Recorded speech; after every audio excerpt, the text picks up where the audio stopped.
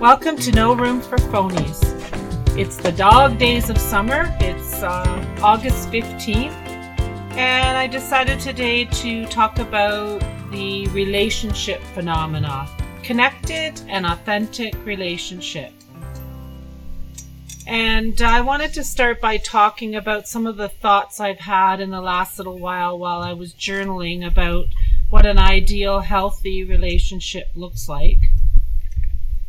And I think we want a relationship where the other person is kind, where we are kind to each other and look after each other's needs.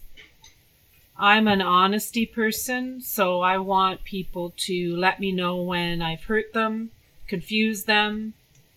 I want them to let me know if I look foolish or if they feel I'm hiding something. I want a person who has their own sense of identity, who doesn't need me to make them who they are. I like to do things, so I like a little bit of adventure in a relationship. Especially not even just I don't mean we have to climb Mount Everest or anything, but I like people who are adventurous in their thinking and their feeling and what they share. I do like to laugh. I like to think that I would have a friend who would defend me if I needed it. Somebody I can trust. Someone with compassion and empathy. Someone who listens. Someone who has your back, I guess, the defensing. I like a little clairvoyance where they kind of know what you would do. Like, for example, I think sometimes my kids don't ask me what I think of something because they already know where I stand about certain things. I really have to have an optimistic person. I would say that I've walked away from relationships that are where it's just constant negativity. Respectful, open-hearted. There are no awkward silences. You can be silent, but it's fine. I want deep conversations. I want to encourage and be encouraged to try new things. I don't want people jealous of me all the time. Just genuine happiness for me and me to have genuine happiness for them. I like the idea of being able to see when each other is self-sabotaging and confront that. Forgiveness, obviously. I think you have to think, I'm really excited about seeing that person. I'm really looking forward to it. No guilt. Guilt is a wasted emotion. And you can always ask a favor of them. The person that you can call up and say, can you help me with this? And it's never a big deal.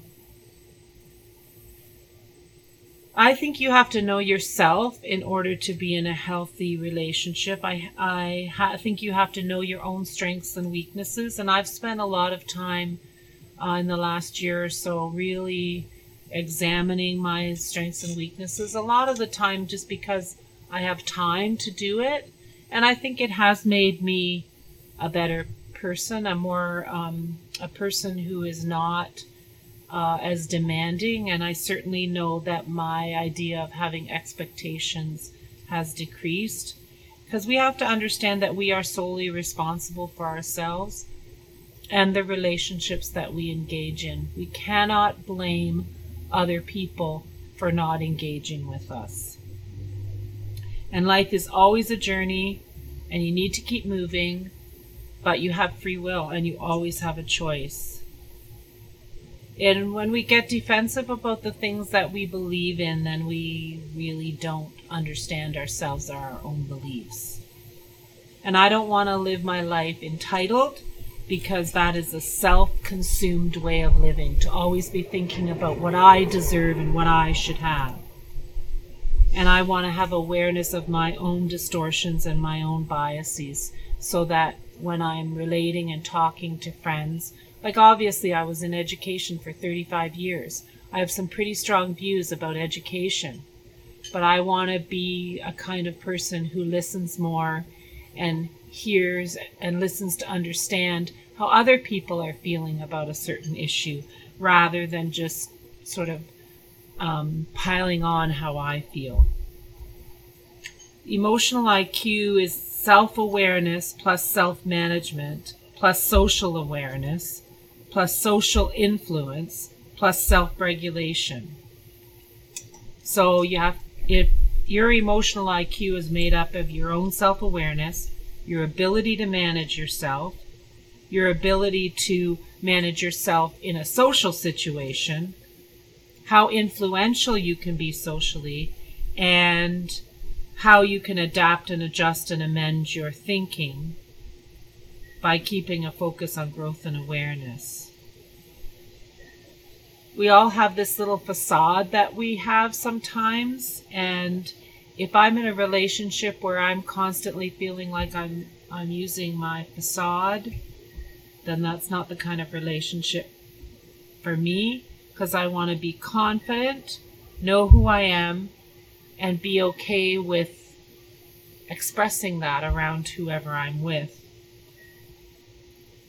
I want to worry less about my own self-esteem and more about an ideal state of self-confidence. Not self-confidence, but self-concept, about knowing myself and my own core beliefs, what's in my heart. So I answered I answered these questions about myself, but these are some of the questions that help you to move towards a level of self-awareness. And you really just have to take some time and think about it. Who do I think I am? What is my self-concept? And for me, I'm a hardworking, honest, organized person who loves contributing, who wants to do the very best they can all the time, who is always learning more about myself and is always better the next day than I was today. Then you have to think, are there any beliefs that you have about yourself that may not be true? And what evidence do you have to challenge those beliefs? And what do you use to affirm the beliefs that you have about yourself? If it's just based on feeling and then not fact, then you have to reevaluate that. Am I aware of the emotions underlying my most destructive and unhelpful thoughts? Like when I get a thought in my head that someone doesn't like me, that may be true, and I may have facts to base that up, but it also may not be true. And do you let those unexamined thoughts run amok every day? What area of your life needs your focus and attention, and what kind of focus and attention does it need? For me right now, there's like 3 areas of my life. It's my thought processes. So I do a lot of journaling on, good ways to think and what are the things that I really believe and know about myself. And my diet and exercise are areas that I'm focusing on. Am I open and receptive to new ideas? Am I too invested in my thoughts and feelings and judgments that I can't change? From which side of my brain do I make most of my decisions? From the rational side or kind of the combination of the emotional and rational, which is the whys, or am I emotionally led? What's my day like? Does the routine that I follow in a day support my core values? Am I grateful? Am I responsible for my anger or my fear or my anxiety? What do I make excuses for? What do I actually feel I'm entitled to that I might need to let go as an expectation? What do I project of myself onto other people? Am I a needy person who's always passive-aggressively trying to get attention? Am I always addicted to wanting more than I currently have? And I think I've thought a lot about that during this self-isolation, because it really has taught me to be satisfied with what I have, because and to understand that I don't really need a whole lot. And I know that I'm speaking from a position of more privilege than a lot of people, And so that's why I think you do really need to be grateful. What makes me feel secure or insecure? And am I really different when I'm around other people? What people am I myself around, and what people am I different around? Do I judge my future by my past? Do I say, well, that's going to happen again because it happened before? And do I show up authentically? And I sort of write, I'm a person who loves cooking and baking and entertaining and helping people with food. I persist at tasks and learn and try new things. I treat people with kindness and respect as much as possible. I am honest and transparent. I enjoy challenges in solving problems and taking action to solve problems. I love writing, taking notes, blogging, podcasting, journaling, writing letters. I always question when the automatic response is I can't or it's not possible. And I think for some people that really bothers them about me. When I hear somebody say I can't do this, I'm like, well, let's talk about that. I am an optimist. I persist through adversity. I commit to routines, to to-do lists and exercising and following through. I can manage money. We've kept our debt to a minimum through our lives, even at times when we were home with our kids and didn't have huge incomes, and we have eliminated debt and grown our savings. I love to read. I am open and inspired by people and places and things. I say no to the negative and I appreciate differing opinions. But I feel like now in my life I am avoiding situations where there are just patterns of negativity.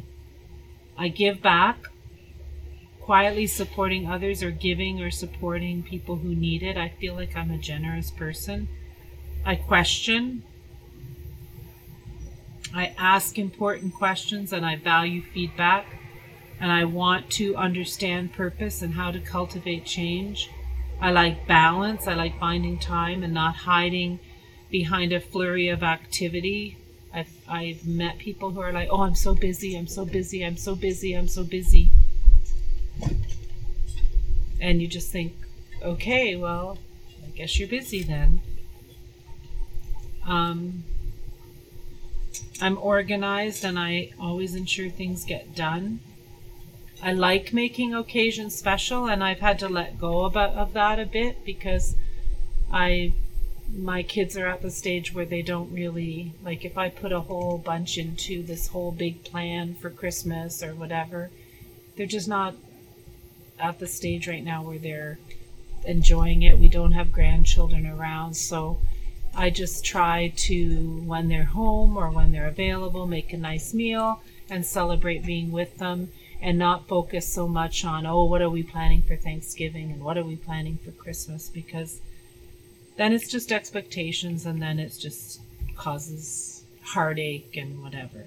So I've let go of that a lot. I love to teach and facilitate learning and setting goals and helping others learn. And I love seeing people empowered. I loved working with long-term occasional teachers because they were, for the most part, eager to learn. And I would sit with them and help them plan and do all these things. And that piece I just love. And I've had a couple of young teachers who had struggled in another school and they were put in my school, placed. And oh my gosh, the one I'm thinking of right now, she thrived and she is an amazing teacher, but she needed somebody to help her feel empowered and to help her to see what was really amazing about herself. And I like to live in a sorry, that's me banging my tablecloth thing, the little weight on my tablecloth. I like to live in a life that is peaceful, that's free of expectations, to use my free will to make good choices and to police my own thoughts. So there's a bunch of levels of connection in relationships, just for your information. First of all, you have attraction, and then you feel some kind of connection. And then you make an acquaintance. So there's a beginning of trust and you start adapting to each other. And then you can engage in kind of a power struggle for control, or you might feel some manipulation. And if you can work through that power struggle, then you get to a place of acceptance, of equal or unconditional respect. And then your relationship can become consistent, open, congruent, accepting, appreciating of each other. And then there's commitment, where really boundaries are not necessary. You have a healthy way of relating, and then it leads to intimacy and trust.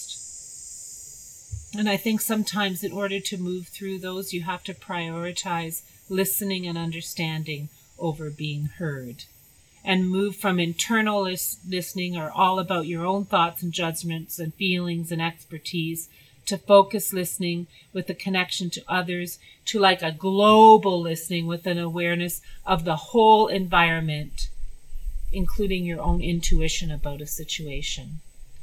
And I think you just have to practice being a better listener. And I think relationships also are about the ability to see life from a whole bunch of perspectives. I keep saying this about policing your thoughts, but your thoughts can lead you down a really dark hole. And I think you have to live in a world of facts and not expectations and misinterpretations and assumptions.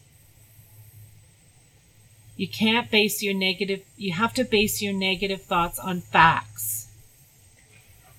And sometimes thoughts are not black and white. They're more complex than that. Like if somebody says something hurtful to you, it's way more complex than they just said this hurtful thing. They may be in a place where they're just having a really horrible day. I don't know, like you have to consider it as more complex than that person just hurt me. Do you misinterpret things? Are you making assumptions? And are assumptions facts? Because they're not. Might other people have other interpretations, and have you considered things from a whole bunch of different perspectives? I think I've talked before about that whole idea of saying, okay, I've considered it from this perspective. Now I need to consider it from this one. Now this one. Now this one. There's as many perspectives as there are people in the world. And sometimes I think we only look for the evidence that supports our own thoughts. And do you see your thoughts sometimes as a habit? Every time somebody says something negative to me, I feel anxious, fearful, hurt, angry. Do you think another person has passed on this belief to you? And is that person a valid person in your life? Are they somebody who should be speaking into your life? Do you make things into worst case scenario? Are you an awfulizer? And there's sometimes a lot of room for movement between the best and the absolute worst. So, I mean, I think that's all part of knowing yourself and knowing who you are, and that helps you approach relationships in a really, really, really more healthy and positive way. I mentioned in my last podcast about the golden circle, and I just want to read this chapter to you about it's called Tick Marks. And it's about the golden circle.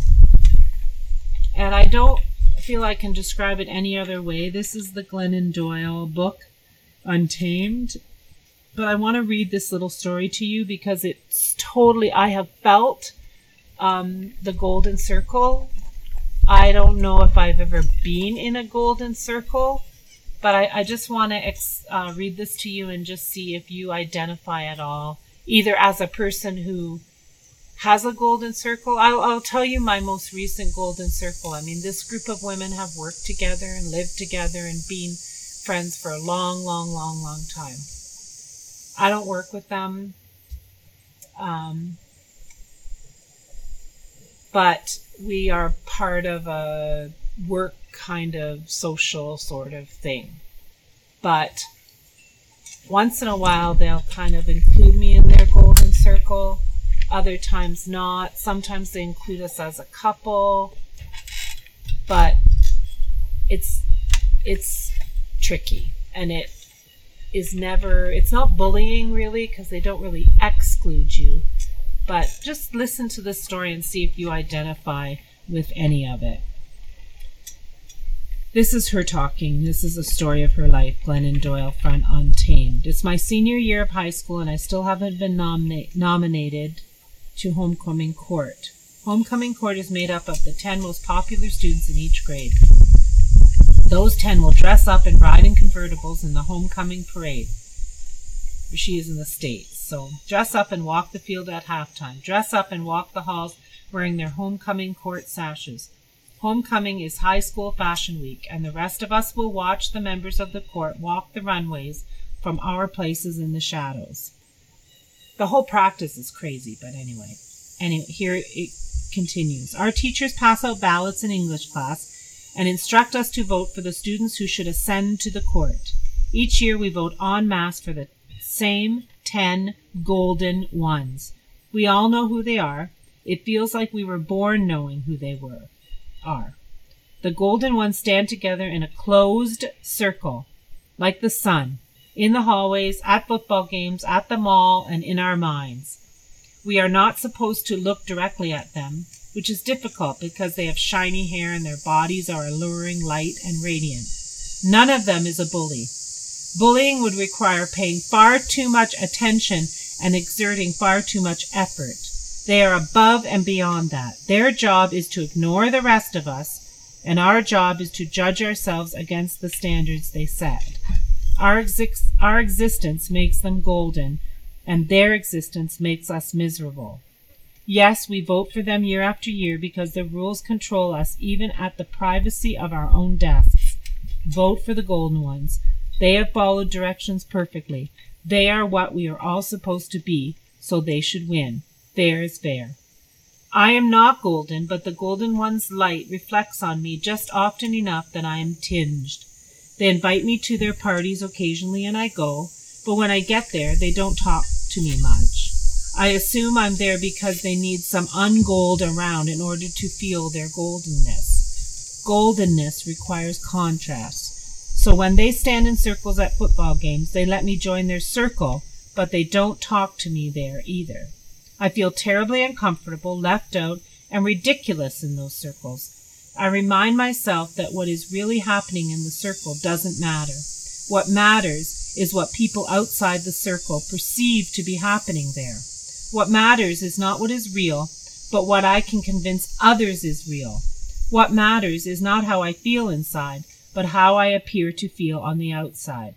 How I appear to feel will determine how others feel about me. What matters is how others feel about me, so I act like someone who feels golden. So she goes on to tell the story of how she actually gets nominated, even though she's not part of this golden circle. The same names are called out, but she actually gets on. And then her friend and her are counting the ticks for the ballots, and she actually cheats and puts extra 2 ticks by her name, so she makes it into the homecoming court. And her reaction is, I am now a girl who, even when she's 44 years old, can roll her eyes and mention offhandedly, well, I was on the homecoming court. Others will roll their eyes too, high school, but they will also register. Ah, you were golden. Golden is decided early and it sticks. Somehow, even when we are grown and know so much better, so much more, golden is always golden. She has written and spoken openly about addiction, sex, infidelity, depression, shamelessness in her spiritual practice, yet she had never admitted to this point committing high school voter fraud to anyone but her wife. When I told her that I'd finally written this story, she winced and asked, "Are you sure? Are you sure you should tell that one?" I think what makes this story unforgivable is the desperation. It's the wanting, the caring so much. If one cannot be golden, then one must pretend that one does not want to be. It's so uncool, so terribly uncool, to want to belong so badly that you're willing to cheat for it. But I did it. I rigged an election trying to be golden. I spent 16 years with my head in a toilet trying to be light. So that's her. I drank myself numb for a decade trying to be pleasant. I've giggled at and slept with terrible people, assholes she calls them. I've held my tongue so hard I tasted blood trying to be gentle. I've spent thousands on potions and poisons trying to be youthful. I've denied myself for decades trying to be pure. So anyway, it's just an interesting, I think the golden circles exist in adulthood the same as they exist everywhere else. And I have watched it, particularly in as I worked with staffs in school. And I actually, at one school when I walked in, there was a Circle A, Circle B, Circle C, Circle D. And Circle A glowed in the light. And Circle B glowed in the light of Circle A and were sometimes invited into Circle A. Circle C, Circle D just got crapped on all the time. So it is a really important thing to think about, and I think it's important for us to think about it in terms of, am I in it and doing that to other people, or am I trying to be in a golden circle when I need to walk away? And that leads me to the next part, where sometimes in relationships, you just gotta let it burn. Sometimes relationships are for a season, and destruction is always essential to construction. Our next life will always cost us our current life, and you can't lose yourself in service to others. Give back, but not for efficiency, but for the idea of making the world a better place and living a deeper, more spiritual life. A woman who knows herself and trusts herself will say and do what needs to be done. And motherhood is not martyrdom. That's an important statement. Motherhood is not martyrdom. Live bravely in order to live 1,000 deaths and rebirths. The goal is to surrender so that I can become who my next moment calls me to be. I have never heard fatherhood is not martyrdom. It is we mothers who martyr ourselves for our children. Sometimes a person just doesn't show interest in your thoughts, opinions, or needs because they are focused on themselves, and it is called self-consumptionitis. Constant negativity. A person is always in crisis or always has a problem, is posting their problems or doesn't really want your help or suggestion, and they are just a wet blanket, and no matter what you say or what you suggest, they want to wallow in their problem. Sometimes people are controlling or authoritative, and they want to trap you. People who twist the truth. You're never a priority. You put out days to meet and they respond with the one day you say you're not available. I mean, sometimes you just have to read the writing on the wall. Drama, not being, with work and relationships and righteous opinions, and you feel used and they provoke you. You don't want to be around an energy vampire. There's a point of relentless neediness.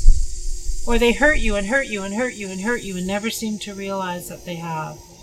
They don't appreciate you for who you are, or they don't appreciate the changes you've made to reinvent yourself. I actually had somebody say that to me, oh, you have to reinvent yourself, but then there was no appreciation for that journey or no complimenting you on anything that you're doing to reinvent yourself. There's manipulation. Everything is always at their house and their way. And then there's emotional manipulation. You felt held back. Sometimes it can feel like a transaction. and you're being held back from being healthy. If you're doing all the work in the relationship, you're always calling, you're always this, you're always that. Depending, sometimes there are times for that in a relationship where someone's going through something or has got a lot on their plate and whatever, but I think you're smart enough to figure that out. And if you really can't count on the other person, sometimes you need to let it burn. What is a true relationship? What is authenticity? Top 10 qualities of friend: honesty, acceptance, low maintenance, non-judgmental, loyal, respectful, trustworthy, empathetic, self-confident, and fun. What defines enough in a relationship is largely determined by the person on the receiving end. Sometimes friendships just need distance, listening, and living without insisting on anything. I've decided that I need to live my life with rigorous, logical consistency. A self-guarded life, clean. Kindness should always make both parties feel better. And unconditional acceptance and love is a product of intimacy. The feeling that you can love someone no matter what life throws at you. Nothing is easy, but friendship is work, and relationships are work. Relationship is not always how you feel, it's more about how you act. And there are going to be uncomfortable moments. I've said all these things yesterday when it was our 26th wedding anniversary about things I've learned about an intimate relationship with your husband. You have to be self-aware. You have to forgive. You have to react in kinder and better ways. And you have to do something every day to show your love without wanting anything in return. So that is my take on the relationship phenomena. I hope you find some things in there that you can relate to. And you can always email me if you have thoughts about relationships or stories about relationships.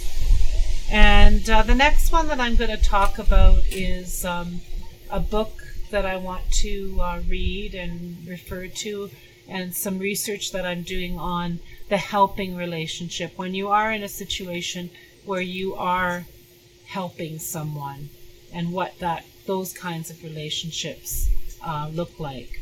So thanks for joining me for Relationship Phenomena. No Room for Phonies, August 15th. Enjoy the next couple of weeks of summer, and I wish all the best to everyone as they decide what they're doing, especially in Ontario, with their kids for school in the fall. It's a tough time for anyone who's involved in the education system, from parents to teachers to government. All the way through, it is not easy making decisions right now. So hopefully there's some things that you can relate to. Thanks for joining me for No